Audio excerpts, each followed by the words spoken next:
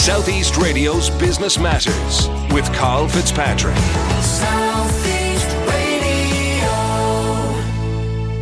Well, for businesses that are looking to upskill their employees, there has never been a better time to do it, with a range of fully funded and subsidised training options now available both online and across County Wexford. Joining me now to discuss these options is Edmund Connolly from the South East Regional Skills Forum.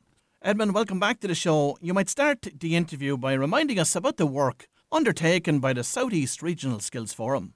I suppose in a nutshell, Carl, the work we do is mainly with employers to understand what the skills and training needs their companies are.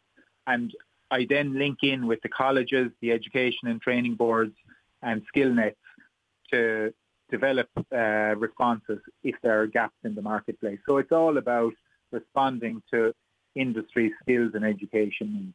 And from your insights across the region, Edmund, what are the needs of employers currently?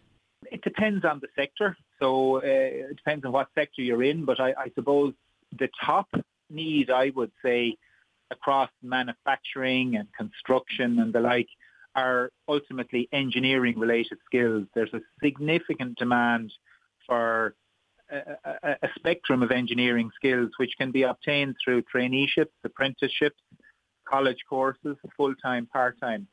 After that, you look at sectors the likes of hospitality, which has had a horrid time for the past 18 months, but is trying to get back to some degree of normality. There's a significant demand for skills in the hospitality sector. A lot of people have left that sector, and there are lots of opportunities there for people to gain both part-time and full-time positions. And then I suppose business-related skills, IT skills are across all sectors.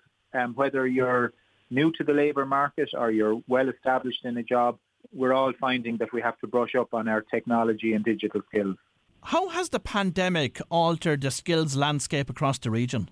I suppose we've seen some manufacturing, the likes of pharmaceutical, medical device, actually do quite well. And they actually have continued to thrive. And their skills needs are broadly similar to what they were. However, a lot of people, the way people work has changed. So there's been a demand for upskilling in terms of remote working, flexible working, using technology. That has been across many sectors. And a lot of companies have had to change what they do or how they do it, or slightly alter the market they're serving. And that has again driven the need for people to upskill, particularly in technology areas. But the bread and butter, the likes of, whether it's welders for fabrication companies or chefs for hospitality, or heavy goods vehicle drivers. Wexford and the South East is very strong in logistics and transport. Strong demand for trained heavy goods vehicle drivers, and that continues to be the case. And of course, over the past 18 months, I've heard many people say that the pandemic acted as a trigger point for getting them to think about how happy they are in the sector and the job that they're in, and maybe as a point of reflection for them to think, is there something else out there that I should be doing? Should I become reskilled in a new area or a new sector? Is that something that you've seen yourself? Yes, indeed. I do think I'd agree that the pandemic has given people a lot of pause for thought. And I suppose we have to be, acknowledge a lot of people have struggled and have been put in very difficult situations because of the loss of jobs or been put on short time or whatever.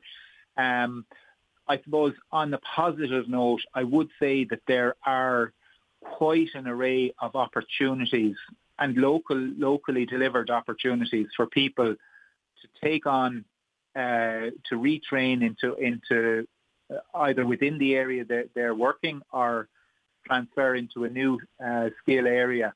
And a lot of these courses are heavily subsidised or fully funded. And I think that's a message I'm keen to get across.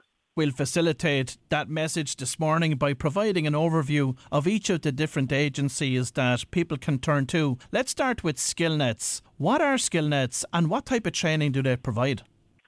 SkillNets are based around the country. So Wexford Chamber have a SkillNet, and they provide subsidised training for industry, and typically they're involved in short courses, everything from Excel and other IT courses to other practical business administration, or might be something specific to a sector. It might be in the hospitality sector. So I would always encourage employers to be familiar with Wexford Chamber SkillNet's courses. Just look at their website and they've a list of courses there. As I say, short courses typically. And then moving into short and long courses, of course, in further education, you have the Waterford Wexford ETB. Provide us with the flavour of the type of training that they provide. Yeah, Waterford Wexford ETB have a vast array of training available. They have a training centre in Wexford Town. They have facilities in New Ross, in Enniscorthy, in Gorey and Bunclody. So they're all over the county and all over Waterford and Wexford. I'm just looking, all of their courses are on a portal called fetchcourses.ie. And right now, this morning, I'm just looking at their website. And for County Wexford, there are 75 courses available at the minute, which are due to commence in September and October. And they range in things from near zero energy building regulations for plasterers. There's just computer skills. Just looking down through the list, picking a few safe paths and evening courses there. Childcare, bookkeeping, and the list goes on. Business administration, office skills, some technical ones, ventilation, measurements, proficiency testing. It's a construction-related one. So all of those courses are coming up, and most of them are either substantially or fully funded. They're typically part-time, and a good few of them are still online because of restrictions. For those that are interested in taking higher education programmes, they're available on a subsidised or free basis through Springboard. What type of courses are available and who is eligible?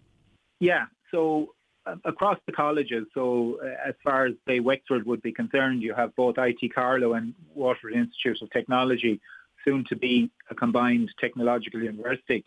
They have a range of courses in business and management, computing, engineering, tourism and hospitality, science, marketing. So quite a spectrum. They're all part-time courses, 1 year up to 1 year. Typically, they're all they're all available. You can search for the courses on springboardcourses.ie. They're available to, I would say, nearly all comers. People in jobs want to upskill, they're available, and people that are currently seeking a job, they're also eligible to apply. Whether it's a SkillNet course or an ETB course or indeed a Springboard course, all of them now are available both in classroom and in online settings, aren't they? They are. That's one, I suppose, outcome of the pandemic. There's been a huge amount of courses have gone online. There are many advantages to that. It means people have a wider selection available to them because the travel is taken out of it. I suppose on the negative side, there's a certain aspect of learning where you're with other learners and you're face-to-face, or if it's very technical and you need to be in a workshop, it's hard to replicate that online. And the colleges and the ETBs are getting back to what they call blended learning. So they're trying to get the best of both worlds. With technology advancing at the speed that it is, it's so important for businesses and for employees of businesses, and also for those that are unemployed that are looking for work, to keep their saw sharp, to keep their skills fresh. And the only way of doing that, of course, is through education. Yes, and I suppose traditionally we were always faced with, oh God, do I have to do this year-long course or a degree or get a big qualification? But the trend now is for smaller courses, shorter courses, what they call micro qualifications or micro credentials. So there's a bigger selection of shorter courses, and I definitely encourage people. And if you haven't done anything in a good while, pick something small, as in it can be technical but something short. Get a feel for it. It's manageable, and see how you get on, and it's easy. Take it from there. And the reason that all of this information is both relevant to listeners that are employed, unemployed, and of course business owners this morning is that from a business owner's perspective, many of them may think that there's no government funding available to fund training for their employees. But that landscape has changed fundamentally as well over the past number of years, hasn't it? It has. And employers, whether they realise it or not, are paying into the National Training Fund through employer PRSI, and that's a serious fund. For 2021, it's estimated that fund will nationally gather up over 700 million. So that funds apprenticeships, traineeships, Springboard, SkillNet, a whole plethora of education and training. So it's ring-fenced, so it's employers' money revolved to address the skills and training needs of the economy. Well, if you've just tuned in, that was Edmund Connolly from the South East Regional Skills Forum, and I'd like to thank Edmund for sharing this valuable information with us this morning. South East Radio's Business Matters with Carl Fitzpatrick. South East.